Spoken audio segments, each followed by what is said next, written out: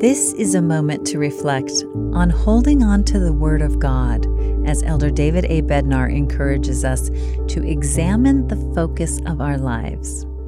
Gospel covenants and ordinances operate in our lives much like a compass. A compass is a device used to indicate the cardinal directions of north, south, east, and west for purposes of navigation and geographic orientation.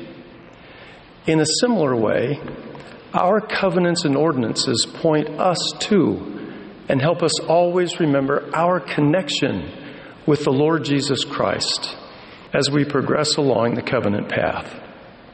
The cardinal direction for all of us in mortality is to come unto and be perfected in Christ.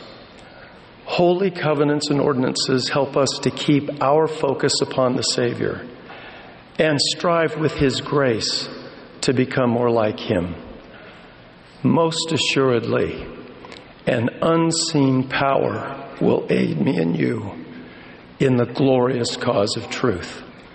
Please note that the ability to resist the temptations and the fiery darts of the adversary is promised to those individuals who hold fast to, rather than merely cling to, the Word of God.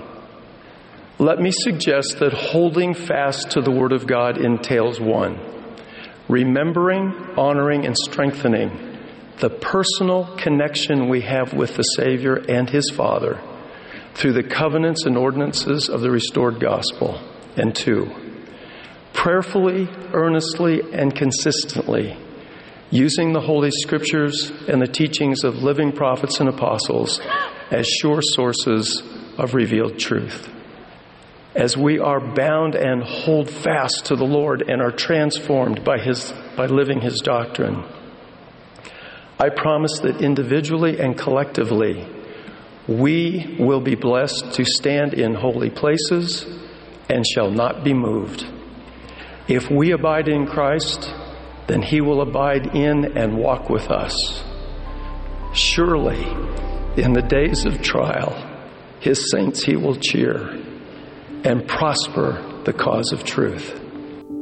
That was an excerpt from Elder David A. Bednar's talk, But We Heeded Them Not. This is a moment to reflect.